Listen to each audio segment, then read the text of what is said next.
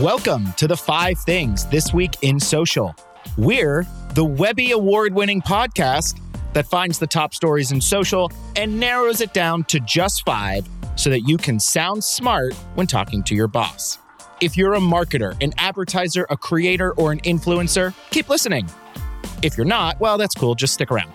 Today on the pod, we have our friends Kendall Pennington and Esty Wassner. Hello, Kendall. Hey, how's it going? Pretty good. Question for you. What is peak relaxation for you? For me, it's reading a book. And if I'm reading a book that's fiction on a beach, that to me is like, I'm on vacation. What is it for you? I think a big part of relaxation for me is like the knowing I don't have plans for like X amount of time. So it's like settling down with like a glass of wine and scrolling Twitter, knowing that I have nowhere to be for like the next 2 days. Like I think I need to be better, especially in New York, about like reserving that time. But I think it's a lot for me about like I need extended knowledge of that not happening. Yes, that's very, very important. All right. And hello, Esty. Same question for you, my friend. Hello. Excited to be here. Let's see. I think it's a little bit of a red flag that I can't imagine relaxation time, present moment. But I would say anytime I'm traveling and exploring, being somewhere new for me is just the greatest feeling. And it might not sound like something relaxing, but I think that's where I'm just so happy and myself, just exploring a new place. I mean, the wine in hand helps too, but that is my ideal relaxation time. Away, traveling. Travel and wine. I mean, is there a better combo? I'm Joey Scarillo, and I am so excited to get into today's topics. Okay, here are the 5 things. First up, Kendall tells us about TikTok's CEO speaking to a TED audience in his first interview since testifying to Congress. Then Esty updates us on Snapchat's new My AI feature that was awarded by a spike in 1-star reviews. Then Kendall gives us the rundown of the up-and-coming social platforms attempting to capitalize amid ongoing Twitter controversies. Then Esty gets real about Be Real and asks the question, has the novelty began to fade? And finally, Kendall asks the question, what is sludge content? Is it escapism or overstimulation? Either way, it's TikTok's newest takeover. All right, friends, let's dive right in. Kendall, get us started with TikTok CEO speaking to a TED audience. Yeah, so super interesting. It's like the latest reveal in this like legal TikTok saga. It's kind of interesting thinking about this is kind of like a legal issue or a censorship issue. It's almost for me, it's like the more this kind of conversation goes on, I don't know if it becomes like less interesting or if it just makes it feel like it's actually less likely to happen, like it getting banned or anything like that. But this conversation particularly was interesting because it took place in Canada, but it was kind of focused on American censorship, and TikTok CEO was questioned about potential like election interference, which feels like it's become kind of a natural conversation on all social platforms. I think what's interesting with these kind of conversations, which is what the CEO said basically to Congress and also in this talk, is they don't deny that like your data is being like scraped to hell and that they are kind of watching, but it's a matter of so is everything else, right? So it's like TikTok, he basically said he was going to keep that as close to zero as possible. Like they have third-party organizations. He claims to have access to everything to make sure that kind of thing is not going to happen. But I do just think it's interesting to see like where this conversation continues to go, because it does seem to be more of a matter of it's not that we care that we're being tracked or the data kind of thing, but it's more a matter of like we care who's doing it. So it'll be interesting to see where that goes. It will be. This was quite a fascinating talk. And so after we've seen how, other platforms have influenced things like elections, like Facebook and Twitter, it will be interesting to see what TikTok's role is in this upcoming election. Esty, what do you think was the biggest surprise coming out of the conversation? Well, I think in general, the CEO's shoe, he's a real personality. I think even his presence, he created his own TikTok and he skyrocketed in followers. It was very interesting. And I think, when I look at brand and trust, the trust that people have in him and the difference, they're always comparing him to Zuckerberg, and like he has a lot of fans now and he really skyrocketed, I think, in popularity. And I think like you're saying, Kendall, about the trust thing, people know that they're being watched. I don't think anyone who uses TikTok is unaware that their data might be flying around, but they don't care because they're having such a good time. And especially now getting to know the CEO a little more in a public-facing way, it feels like people are starting to trust him. He's saying, he'll give you a little bit of that truth. Yes, this and that is happening. But then he's, really talking about their concerns and kind of being this friendly persona that they can trust. So whether or not I believe in what's going on behind the scenes, that's a different discussion. But I do think when it comes to brand and him doing more of these, consumer-facing, user-facing interviews, I think it's a really smart move. Well, we shall see. I thought it was really interesting that he said that the goal of TikTok is not to maximize time spent on the app. But I don't know if that exactly aligns with my experience. But he also didn't, as far as I remember, say what the main goal is. So very interesting to see where this one goes. All right, on to our second thing. And this one is actually really interesting because I've had some personal experience with it. But Esty, I want to hear more about Snapchat's new My AI feature and why it keeps getting these 1-star reviews. Yes. So it's interesting that you say that you had a personal experience from this because I actually originally heard about it from a friend and coworker of ours who sent a few screenshots of this new feature from Snapchat, and she was kind of freaked out by it. So she wasn't the only one. The reviews are in for Snapchat's new My AI feature, which they recently rolled out to global users. It was for subscriber only. It's obviously powered by the now ubiquitous OpenAI GPT technology. But those reviews are in, and they are not very good. So yes, there was a serious spike in negative reviews. I think like 75% of reviews being 1 star, which is compared to 35% in Q1. So people are really voicing their concern. You can also see a lot of commentary on social media, mostly because, My AI is this basically creepy little Frankenstein head that appeared out of nowhere. It's this green, or I think you can change the colors, but this little chat with no warning. Users did not really provide consent, and it kind of just popped up pinned to the top of users' chat feed inside the app. It can't be unpinned or blocked or removed the way that a normal friend conversation can be. Just sits at the top of people's sacred place. That's basically where they're chatting with their friends and they're sending snaps. It's not really where they're in the mode to experiment with new features. So it just seems like a moment in time for us to take a beat and for us to discuss why companies are implementing AI and if they're even discussing if they should as opposed to how they should, kind of this bandwagon that everyone just jumped on. But really, even though it might seem like a smart move, in that rush, they're kind of losing sight of what users really want. The intimacy and privacy that Snapchat offers, people are having those intimate kind of friendships, conversations. It's where they have all their friend chats stored. And they didn't ask for this, right? It was just a sudden thing that popped up. They weren't solving an existing problem or really asking themselves how this extends the brand's mission for people to just express themselves and have fun together. And they also put a serious spotlight on how people's data are being used. So we were just talking about that. But by them basically giving this chatbot that can give you, for example, information on where you're based, right? Where you are. If you ask them something, it's based on personal data collection. And users weren't aware that Snapchat had that kind of access because if they thought, with their maps feature, it wasn't turned on. So there was a lot of weird conversations going on with the chatbot where basically My AI would give you information about where you are. And then the user would be like freaked out and say, I don't have my location turned on in maps. And then the chatbot would basically backtrack and be like, oh, I guess I don't. And it was super weird. So a lot of just not really solving an existing problem and also creeping people out by how much personal data they actually have access to. Well, I did not play around with any of the personal data, but I told this story recently. Last week, I was on the Beancast with Bob Nort podcast, and I told this story about my first interaction with the My AI. I had just finished Mandalorian. I'm a big Star Wars nerd. Big surprise. Love it. And so I asked My AI, how many seasons of The Mandalorian are there? And we just finished season 3, and it definitively told me 2 seasons. So then I asked, how many episodes are there? And it said 16, when in fact there are 24. And so then I asked it, can you admit when you're wrong? And it really didn't like that question. It gave me some backwards answer well, if I was, then, it was really weird. But I'm just curious, Kendall, have you played around with the My AI yet on Snapchat?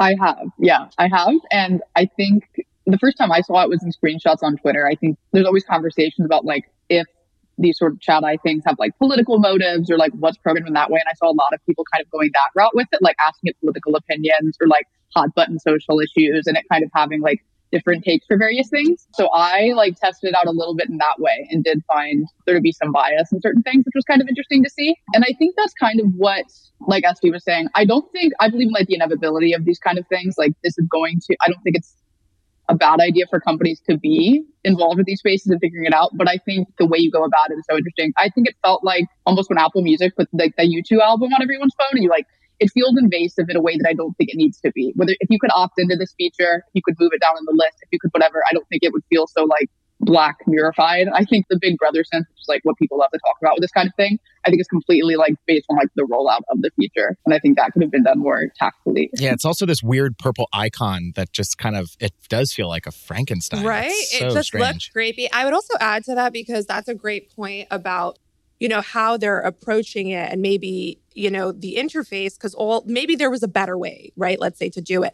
But what I find constantly disappointing and fascinating is that these companies, when they do mess up, nobody fesses up. It's like if they were just a little bit more honest and direct and transparent, I think they could do better. You know, even if they rolled this out and they were excited about it, you know, obviously they did test it with some of their subscribers before this. They claimed, let's say there were 2 million chats that happened. So they were testing this and they maybe thought it would go well. But if you are literally seeing the nosedive in reviews, you're seeing so much chatter, they have an opportunity to show up and to respond accordingly. They could have, you know, changed the rollout. They could have said, all right, you know, we'll let you unpin. We'll let you. There was one Snap spokesperson who basically was like, don't use it. And that is so passive aggressive. So, Yeah. Right? Yeah. I mean, I don't know if it was an official spokesperson, but it was someone who worked there. And yeah, it's just, so I think they have a missed opportunity. Companies who are constantly pivoting might mess up, but I think how you respond is critical to how people will view you in the future. Oh, absolutely. And, you know, on this show, I mean, we usually applaud Snap. And so this feels like a rare misstep for Snap and Snapchat. So, yeah, I mean, we'll definitely keep an eye on this. We'll keep playing with it, or we won't play with it, and we'll just let it maybe just fade away. But I do think that this is a big move from Snap and keep pushing the bar. All right, let's move on to our third thing. Kendall, tell us about the up-and-coming social platforms as they are trying to capitalize on all this turmoil going on over at Twitter. Who are some of the big contenders?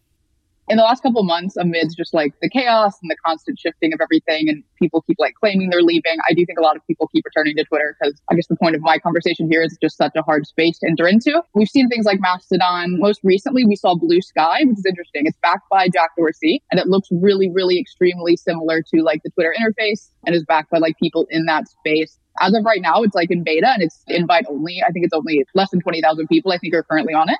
But I have seen like screenshots and it looks basically claiming to be like exactly Twitter, just decentralized. So I think the point of these kind of things and thinking about how it relates to like how brands should go about thinking about new platforms, kind of like what we were talking about, like what Esty said, brands that are like really eager to pivot and jump on things immediately. I don't think that's the smartest way to go about these things, because I was looking the other day and it was like looking at apps that emerged in like the 2008 kind of recession era. And it's crazy how little actual change there has been in terms of like major movement in the space. Like 2008 was when like Uber, Airbnb, like that's when all of that kind of stuff really launched. And there's been basically zero like new entry into the space.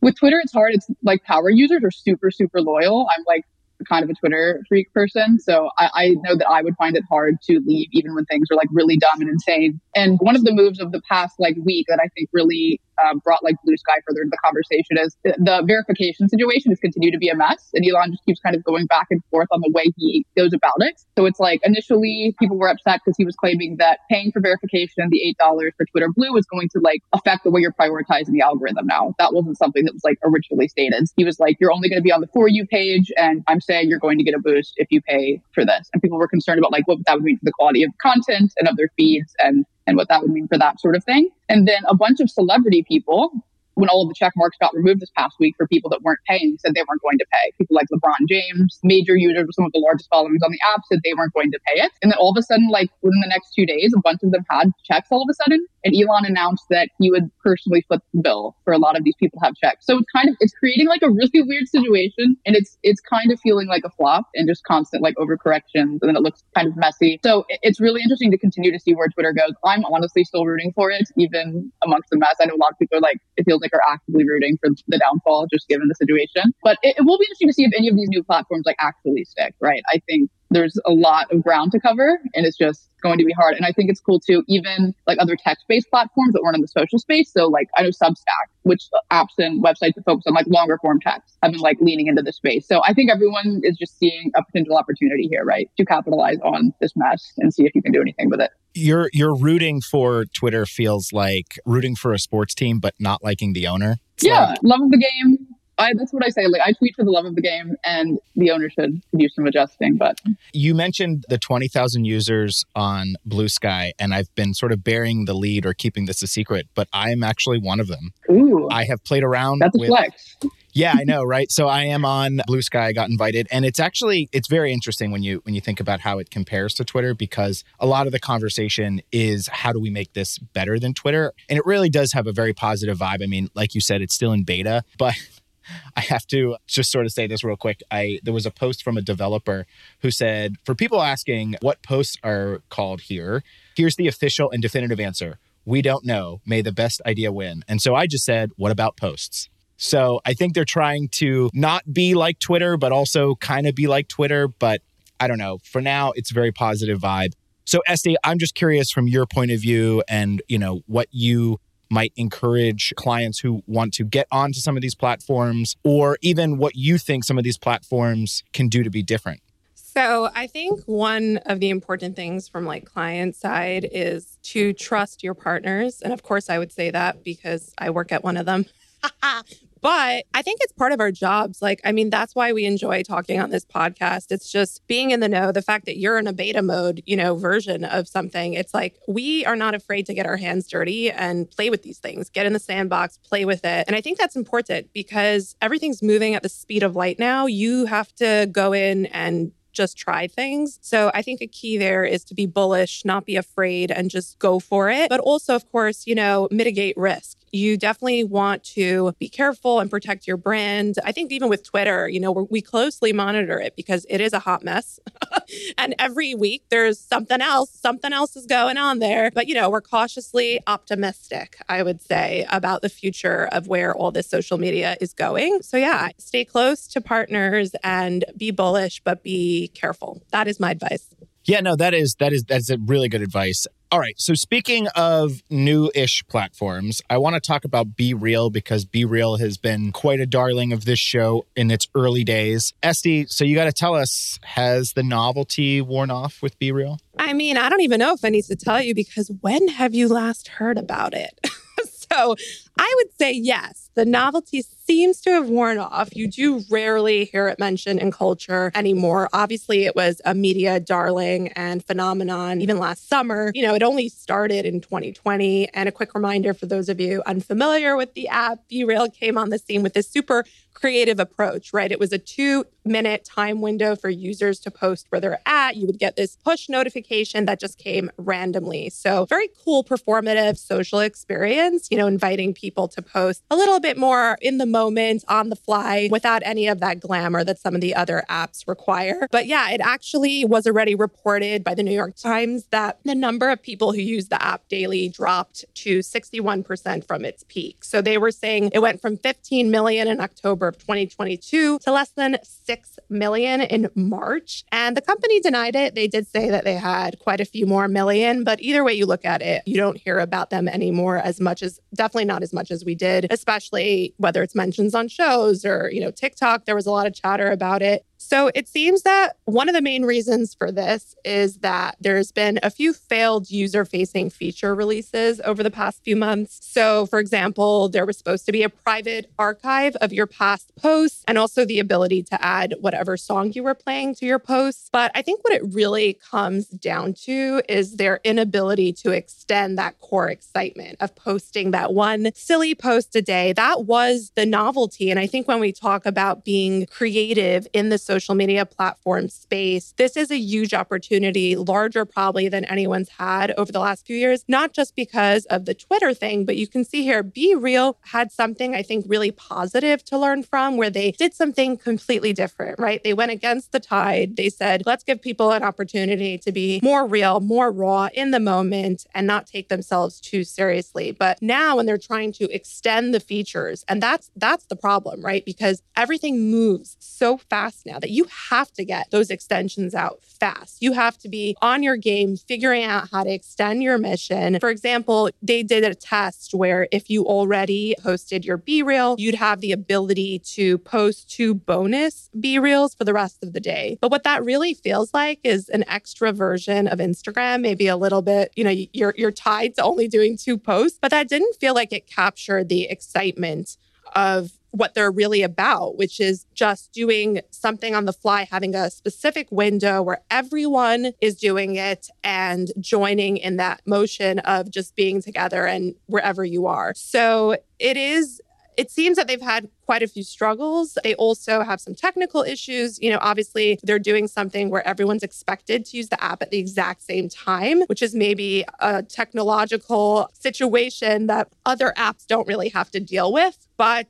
I think they are a little bit struggling to get those extensions out fast enough and get those features or products that people are really craving in the way that they wanted that very first Be Real kind of post. So definitely an opportunity, like we're saying, for other apps to come in and kind of find something novel and creative, and maybe still an opportunity for Be Real to kind of figure out what that is, but very fast. Yeah, Be Real is so interesting. And you talked about like capturing a moment. And it reminds me that like you can almost predict now when your Be Real is going to hit. Like I remember New Year's Eve, right at midnight, 10 p.m. on Sunday night for the Succession premiere. It almost feels like they are trying to capture these moments and bring everybody together. Kendall, I'm curious, does this feel like the natural evolution of where Be Real is going, or do you think they need to continue or will continue to push the bar? Yeah, so I do think this is like a natural evolution. I'm not going to lie, I was never that into Be Real from the beginning. I think